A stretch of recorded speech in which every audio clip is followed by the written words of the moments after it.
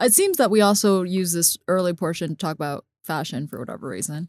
You know that pair of like ochre pants I wear all the time? Ogre? Ochre. They're like yellow brown. Yeah. Okay. I caved and I bought another 2 pairs of the same pants? Not the same color. Same pants. Different color. Because they're so comfortable and I wear them all the time. But I keep myself from wearing them as much as I would because of their color. Because people remember. Oh, yeah, of if it's course. Like a sharp color. Which is why you should just wear all black. So now I've bought them again in dark blue and black. Nice. Yeah. I'm very pleased. I don't own very many doubles. T-shirts only. Like I won't go and buy the same pair of pants. Even if they're like really amazing? No, because I think that at some point in time, like there's so much fashion being put out into the general realm that I appreciate and enjoy that I'm sure there's going to be another pant that I'll enjoy. Even more. Or it's, That's so optimistic. But I feel like there's so much fashion out there. There is so much fashion out there, but it's not always easy to find like the perfectly fitting thing. That's the thing that's hard to get. I just look at it as like a chapter. Yeah, I know, but it's like a chapter. It's just time in my life. It's like, okay, move on to something else. Wow. But I also, most people, if they can, should buy clothes that last a while. Yeah. I mean, fuck, I wear a lot of valence and some of the taping, like the inner taping is like coming off, which is kind of a bummer. You can fix it, but. That is a bummer. Yeah. I mean, there's no way around it because especially in Hong Kong, because you sweat a lot, right? Yeah. And it delaminates and whatnot. All right. Last question before we start. Do you hang your t-shirts? No. Do you? I started hanging them because it's easier for me to know what t-shirt it is because otherwise they're all black, right? Like when you look in a drawer, I have to open a bunch up before, like I have to unfold them before I recognize what shirt it is. You need a lot of closet space to hang your t-shirts. Not really. I mean, like I really don't have that many pieces. I've shared this before. I have an Airtable that tracks every single piece of garment I have. And it looks like a lot, but actually the overall footprint isn't that big. My partner, Stanley, he wears his t-shirts in order.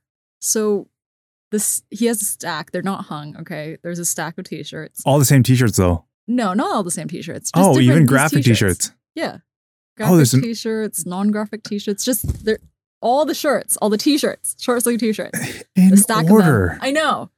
That makes no sense to me. He doesn't listen to this podcast, by the way. So he'll never find out. Man, that makes no sense. He wears them from top to bottom. And then when they're washed, they're like replaced appropriately in order. And so I've asked him, don't you ever wake up and you're like, I want to wear this shirt, with this like graphic in the middle of the stack, like third one down. And he says no. I actually really appreciate that. I mean, I kind of have that with my underwear because I have some underwear, which is from a certain brand.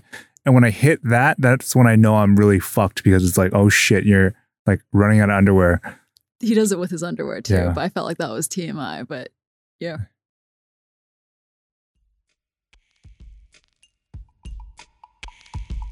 This is Making It Up, episode 198, co-hosted by myself, Charisse Poon, and Eugene Kan. We come together on a weekly basis at FM Below Ground to talk about things that we're interested in, have questions about, want to get each other's thoughts on. Making Up is produced by Macon, which is original storytelling at its purest, through captivating audio, engaging words, and beautiful visuals. Making Up is an exercise in analyzing and dissecting important movements in creative culture. It's an opportunity to sound off on each other and make sense of the complex, intertwined world we live in.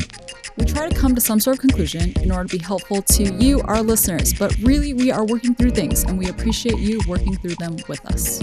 Making Up is supported by our generous Patreon members. To help us keep going, consider becoming a member at patreon.com/Macon. Let's get into it. My topic this week is a rather, interesting positive one. Because I think a lot of times we just talk about negativity on this podcast. Probably my fault.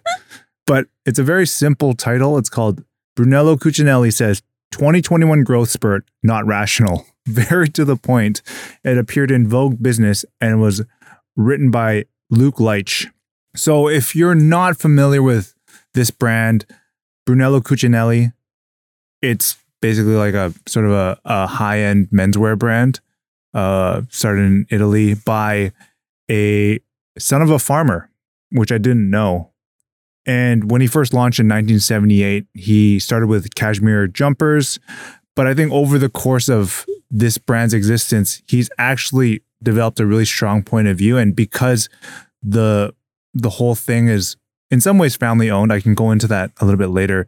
It's developed a very unique culture around the brand. So I think that there's two ways of looking at this brand, which ultimately come to a positive point. It's number one, it's a brand that's of reputable quality. And number two, the underlying message and direction of the company is also really well respected, which we'll go into the latter half. Like, I can't really speak with the clothing. It's not my style. I'm never going to wear that stuff. But I think that it's been a brand that I think a lot of people have come to really respect based off of the vision. So I think that one way to look at it, it's probably in some ways in an Italian menswear equivalent of Comme des Garçons, right? Sure. Rei Kawakubo, Brunello, kind of like similar. I wouldn't say they're in the similar age range. They're kind of off. Maybe, Mindset? Yeah, mindset is probably the better answer. In short, they had actually a really, really good 2021. Like, all things considered, given we're still in the second year of COVID, limited tourism coming into Italy or wherever, like, and obviously for a lot of people, they're dependent on mainland Chinese tourists. And for Brunello, it's not really any different in that regard. This whole piece is kicked off by the fact that last year they had 30.9% growth in their annual sales. And that allowed them to generate a net revenue of $809 million US dollars, up from $618 million. And that's what Cucinelli says is triple what he prefers. And it's interesting because I had to look into this, because as a publicly traded company, usually you're giving up a cap on your growth, if that makes sense, because ultimately you're a publicly listed company. People are investing in you to obviously appreciate their own capital and to make money. But here you are kind of openly coming out and saying, hey, I actually don't want it to grow like this, which obviously fundamentally changes it, because not everyone's going after maximum growth. But I do find it to be an interesting idea, I guess. Yeah. I mean, it's not typical. Yeah. So he went on to say in the interview, we do not wish to grow fast. Rapid, sudden growth isn't rational and it isn't sustainable. It creates problems. Instead, we work towards a gracious, stable, and harmonious rate of growth, ideally around 10%. So this to me is actually really interesting, because fashion, as we know it, has never really been able to kind of, subscribe to this. Like, you couldn't necessarily run a fast fashion company like this. And this is also something you have to mention, is that as a luxury retailer, there's far less price sensitivity. So that Cucinelli sweater that was, 3,000 euros, today, it could be 3,700 euros in 12 months. And arguably the demographic for it would still have the appetite to purchase it, which I think changes. But I think what's also interesting is that when you have people at the higher ends of the echelon of fashion communicating this vision, it changes how people perceive their brand building on a lower level. Because I think there's two things. It's more like, oh, it's possible, right? This is a living, breathing example of it. But secondly, what's also interesting is that it becomes a branding element into itself. I get what you mean. It's like part of the mission, vision, and values of the company. Yeah. And it's like, it's actually kind of crazy to come out and say this. And one thing that I liked about this piece is, like, obviously there's a very heavy business slant around it. Ultimately, it is a Vogue business piece. But there is part of it that I found interesting towards the end, where he has this like really great quote. I think that once you get to a certain age, you lose creativity, although you do not lose taste. And I couldn't help but feel like that is like a very valid statement. I mean, I'm getting older we're all getting older every single day, right? Yes, but I think this that is true. I've said this before, and you've said the same answer. You've given me the same answer. Oh, I'm sure I did.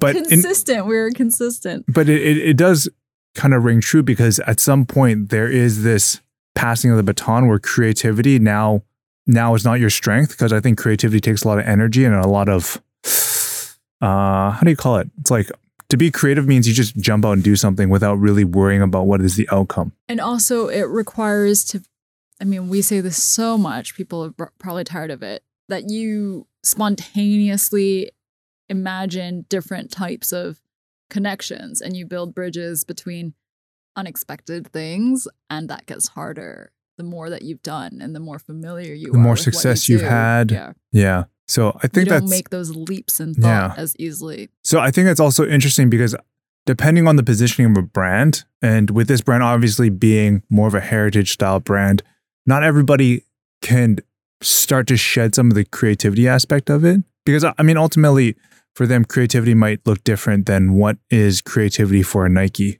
right? Where it's cutting edge sports, where always seeking out new partners, or even like, I guess the opposite of this type of luxury brand, like let's say a Balenciaga or something that arguably needs to always stay relevant with its pulse on culture, which I think is fundamentally interesting because these guys in themselves with Cucinelli are like creating their own culture that people are slipstreaming behind. But I think that when you come to other brands, they need to have one foot in their own culture and also one foot in creating hype and being part of what is the hype cycle. So obviously in their businesses, it's like understanding where movements are going and then slipstreaming behind them. And you're saying that Cucinelli, they get to sidestep that especially entirely. Like they're in a completely different train track. I mean, I think most people would prefer to be in their path than having to chase trends. Yeah. Right. But I think that in some ways, it's also how you build the company and how you set it up. And like I said, not every business, if it's branded around quote unquote trendiness, you can't really escape that, right? Yeah, I agree. I think sportswear is hard. Sports related wear, it doesn't actually have to be like wear for athletic function, but I think that's an area of fashion that's hard to be in the Cucinelli mindset. Yeah. And I think one thing that's really important around the culture of Cucinelli is also just the business setup. And it's in many ways like a family operation. One thing before I jump into sort of the breakdown of the team is that their comfort with slow tempered growth is at odds with the broader luxury industry. This is a quote. And the company has made strategic moves in the last decade to secure its financial positioning, including transferring holding company Fidone SRL to Esperia Trust Company in 2014. The move, designed to keep the business family owned, was unusual as far as most luxury business structures go, and consistent growth is the norm at conglomerates such as LVMH and Kering, which seek out billion-dollar valuations for portfolio brands and call out success for reaching double-digit quarterly growth. So obviously, this is something they've been mindful of in creating a long-lasting legacy. And one thing is that when you look at the structure within it right now, it's definitely a family-run operation because he has his daughter, Carolina, who is the co-president and co-creative director, who assumed that role in 2021. Her brother-in-law, Riccardo Stefanelli, was one of two CEOs who works alongside his sister, Camila, who sits on the board and works in the women's wear design team. And Carolina's husband, Alessio, works on the menswear team. So it's very much a family operation. Yeah, it's interesting. I think what's really admirable is that, you know, earlier we were saying about how there's this mindset and it almost becomes a tenet of the brand or part of that branding strategy. But it's evident that it's not just words, right? It's not just something that sounds good or is appealing to consumers, but the way they have financially structured the company in terms of the holding company and the leadership of it, all of it reflects that same way of thinking. Yeah. And maybe that is like a broader discussion too, is that the way you set up and run your business is a byproduct of the outcome you're seeking, right? I mean, I don't know enough about, you know, this transferring of shares and whatnot, but I do think that we've talked about this in several capacities in the past, but not as deliberately. Because one thing that often comes to mind is the way that you set up a media company, right? Like, is it ad driven? Is it subscription driven? And that in short will obviously dictate the results you're seeking. Like, as an ad-based business, the type of content you need to create to be successful in that lane is different than one that is seeking to keep people engaged and or denote quality.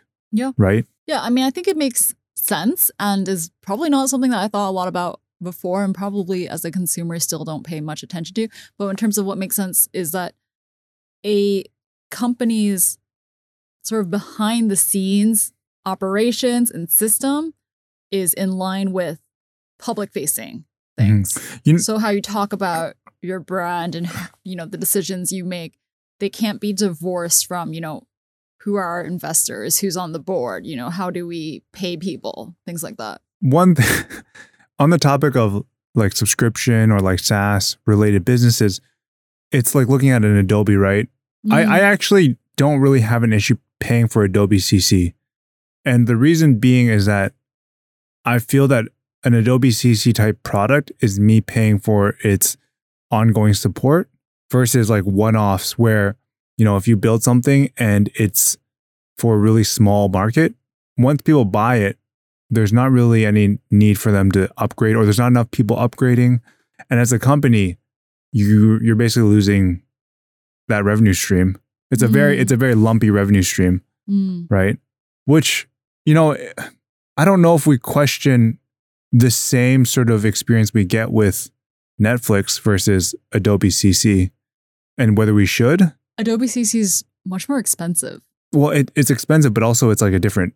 The mechanism behind it's the same, right? It's a subscription based product. Yeah, it is a subscription based product. Gosh, it is different though, isn't it? Because like Adobe CC is a tool, and Netflix is a tool that helps you make money. It's an entertainment device. But I don't personally have. Maybe I'm overly simplifying it with Adobe's subscription model. I do think that for younger people, it is exorbitant. It is $50 US a month, I think, upwards, which I think is expensive. Yeah, you're right. I think it's too much for teenagers to pay, for sure. And I think that's like an issue people have with it. And I would say when it comes to, I don't know how we got into Adobe, actually. We're talking about Cucinelli. But I will say this, is that there's not enough of a competition for Adobe. I mean, that's, which isn't their fault. They do a great job. They do a great job with making their software. Yeah. But I guess, actually, let me bring it back, because this is kind of where I was going to go with this, is that for me, Adobe has consistently put out new features. Especially for me, I use Lightroom a lot. So there's a lot of features that I'm like consistently amazed by. Like maybe it's not anything too crazy, but for example, they have this feature that allows you to immediately colorize a black and white photo.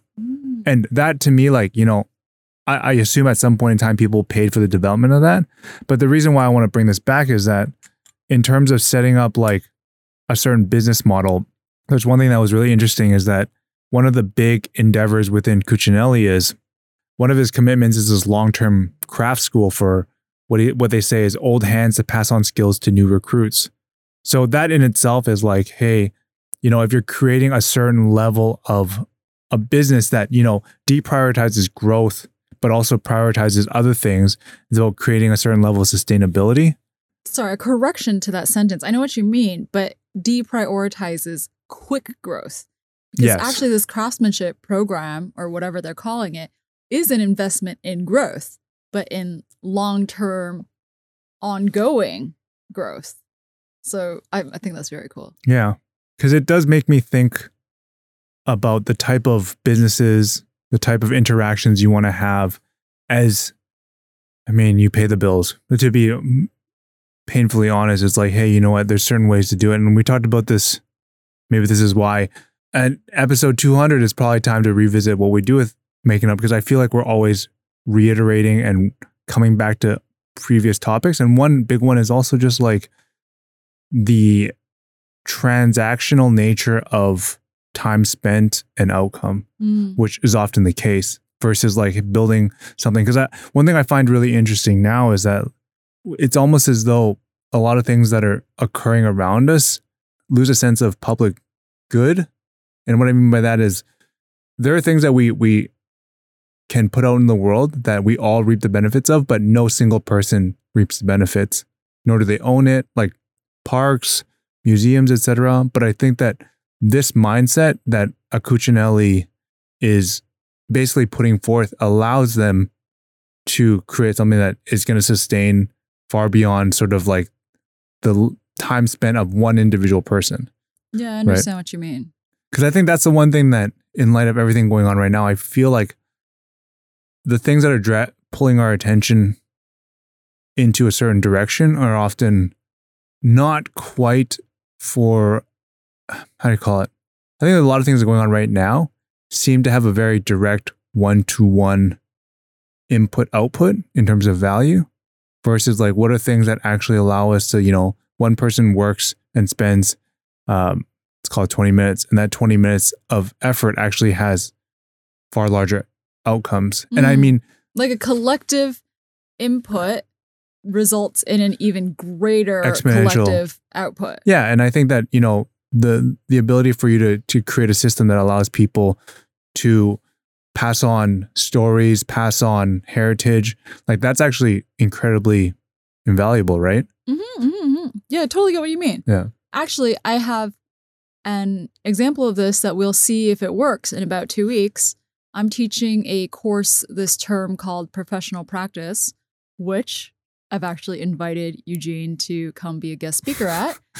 Anyway, one of the things I'm doing with this class prior to you coming is each of the 40 students is going to do a short, I hesitate to call it presentation, it's not really a presentation, but they're going to do a short sharing about all of their past work experiences, good and bad.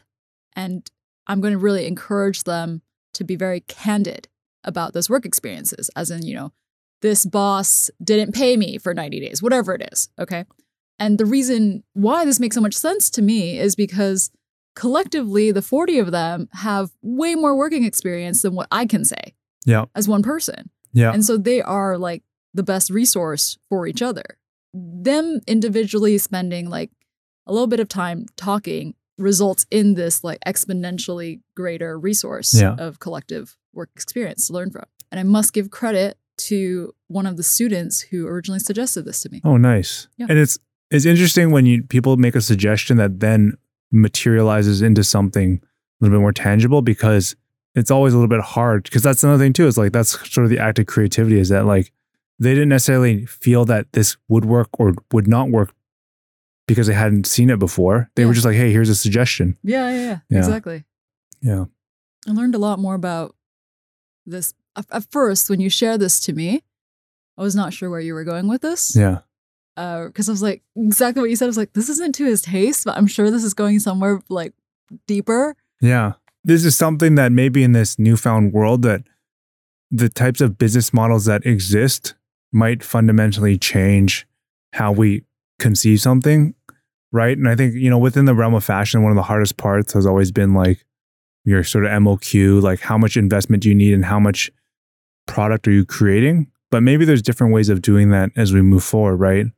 Like, I'm not going to say the 3-letter word, but like already that's changed the ability for someone to get compensated for their work.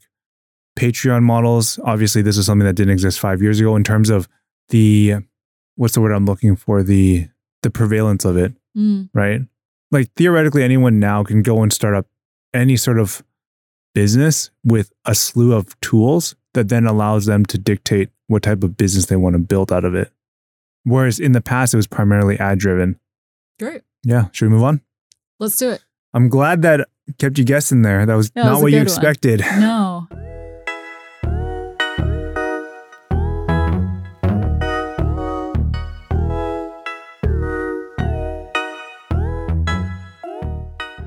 Okay. So my subject this week comes from a bit of a personal fascination, but I do think is relevant to our audience, and actually probably a lot of people, have been keeping their own tabs on this.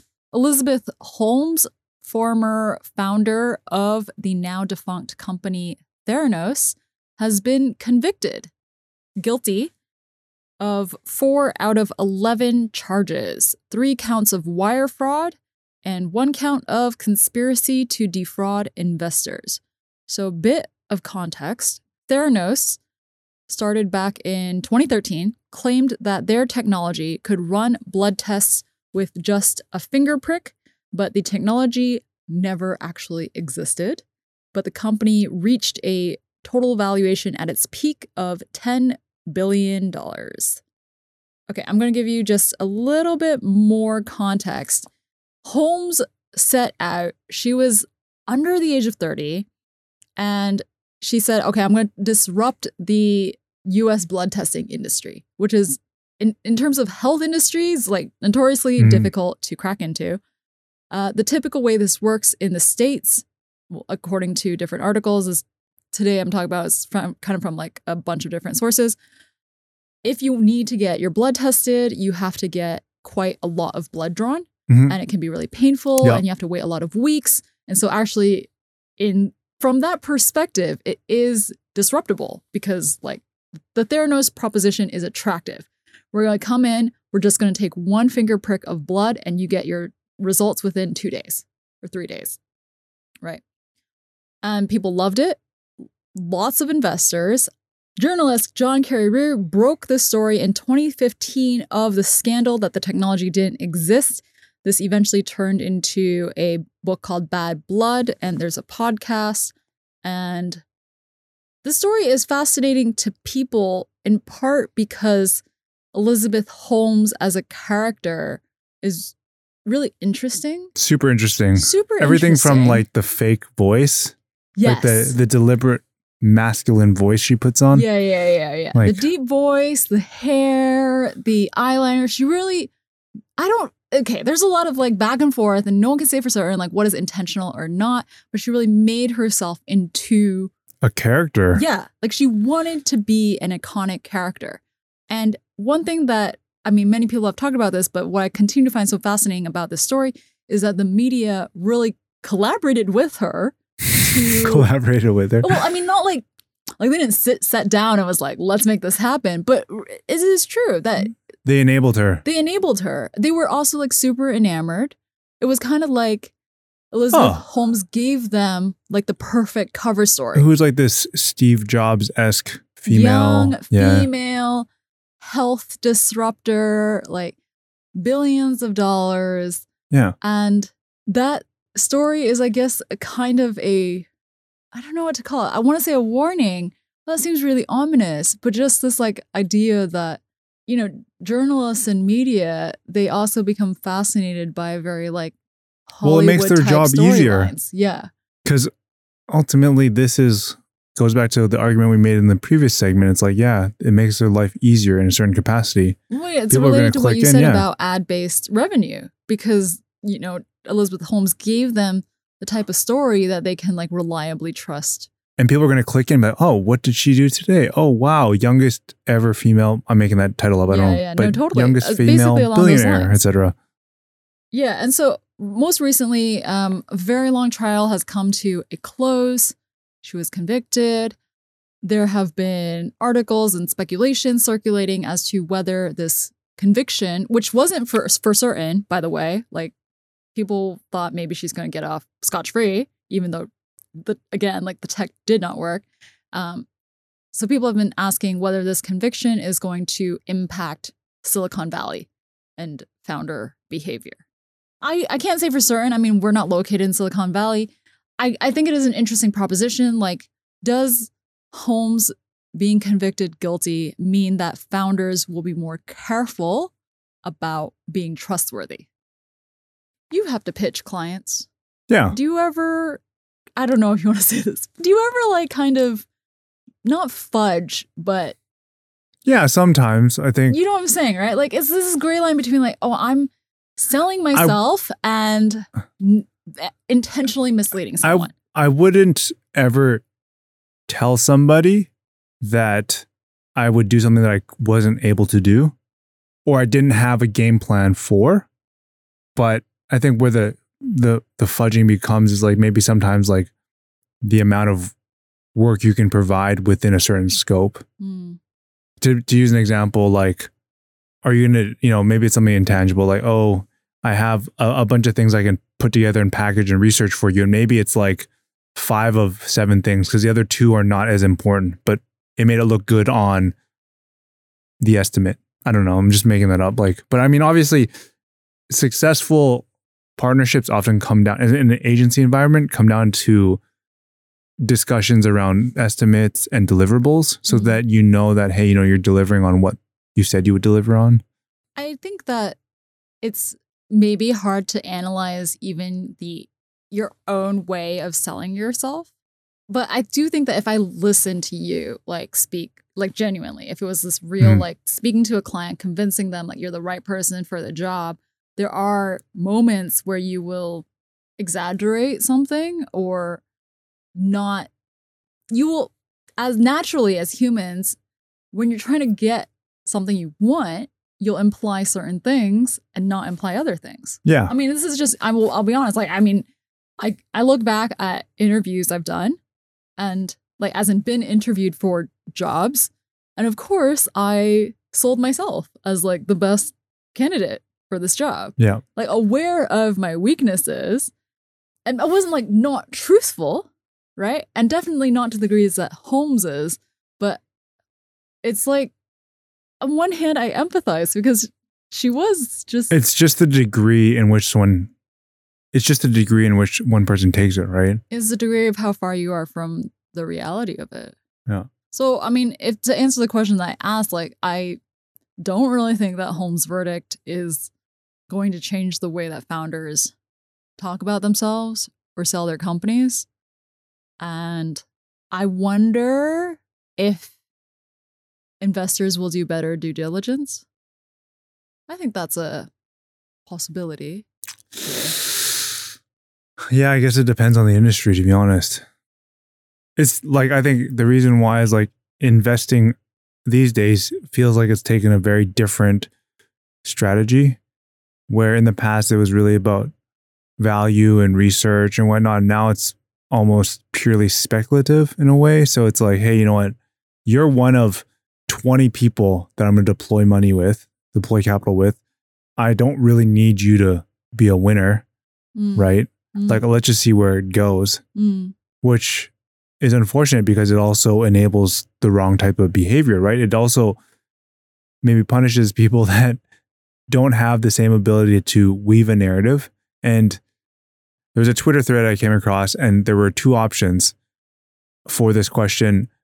Which company will fail first? A company with all marketing and no product, or all product and no marketing, right? And obviously most people kind of were like, oh, well, it has to be both. But the reality is that the marketing company will probably get further along than the company that's just purely product driven. I mean, that's actually a perfect encapsulation of Theranos. Yeah. Because they got on all this time with No marketing product, all and no marketing, product. Yeah. Yeah, and actually this is weirdly related to the first subject as well, because one conclusion I drew about Theranos is that they survived by hype being exponential in growth, because the Holmes and Theranos like marketing strategy was, let's get some really famous names and powerful people at the start, and that will get the buy-in of even more famous, powerful people. And essentially that's how hype works. Yeah. If you secure those first like attractive buy-ins, that all just comes adding up on top of each other. Exactly. Celebrities, politicians. It's not really an encouraging idea, but I think just being aware that that's how human nature works. It's always worked that way in a sense. And I think what's changed now is just the velocity in which one can execute on it. Like the ability for you to send a message and get people hooked on what you represent is not just limited to who I meet in person or who I can get a meeting with. It's about who can I distribute this message to and come across my content and have it spread and amplified. Yeah. One last thing before we wrap things up that I wanted to mention is I was reading a TechCrunch article about this conviction, and the conclusion of it was that this entire situation might have been avoided had Holmes had a good community of friends, which I thought was an interesting suggestion. Okay, hear me out. I'm not saying I necessarily agree, but this author said that Holmes intentionally designed her life to be really just totally work-centric, okay? Just completely focused on talking to investors and hiring people and talking to her CFO, and wasn't attached to her family, had no friends, it seemed, by any means. And this author puts forward the idea that what founders really need, or people in positions of leadership, is that you have people not affiliated with your work who can tell you when you are off your rocker. So in Oh, this yeah, that's example, actually kind of interesting. like me to you, and you tell me, I don't know, Like an Am idea, Studios is going to spend $100,000 on this pitch for nicotine yes, or something and like then I would say, I don't think you should do that, Eugene. and then it makes me think twice. Yeah, Actually, hopefully. that's pretty valid. I think that it definitely enables you to, well, I've said enable like 50 times on this podcast. It definitely impacts your decision making in a potentially positive light. Or it's not to say it makes the decision for you, but it makes you scrutinize it a bit more. Yeah, it depends though whether your friends are sensible, because I do think it could go either way. And by the way, the author is Amanda Silberling for TechCrunch, to give due credit. But it does really depend on your friends, because on the other hand, you could have people around you in your support network who say, go for the nicotine contract, you're going to make big money, and then you can turn that money into something else good. Don't stress about the fact that nicotine is addictive. It's possible. It really depends on the Yes. type of friends and your judgment. Good thing I don't picture any of my friends suggesting that. But that's it. For me, on conversation around Theranos that I thought was engaging. It's kind of nice. It's so weird. I really have been following this saga for like 4 years now. And it's like closed chapter. All right. Good place to wrap things off for the day. If you're interested in hearing more about Macon, reading and listening to some of our stories, focus on the sights and sounds of creative culture, you can visit us at macon.com. And also, if you want to know more about the wonderful recording location that we record out of, you can check out FM Below Ground on Instagram, online. They have other shows besides us, which if you like this podcast, you'll probably find interesting. You can also subscribe to us through your favorite podcast app and platforms. If you like this podcast, you can do us a huge favor by sharing this podcast with a friend or supporting us via patreon.com/Macon. Patreon members get access to the Macon Discord, where we talk about episodes of Making It Up and everything else going on in global creative culture. Become a member and join us in those conversations. I'm Eugene. I'm Charisse. And this is Making It Up.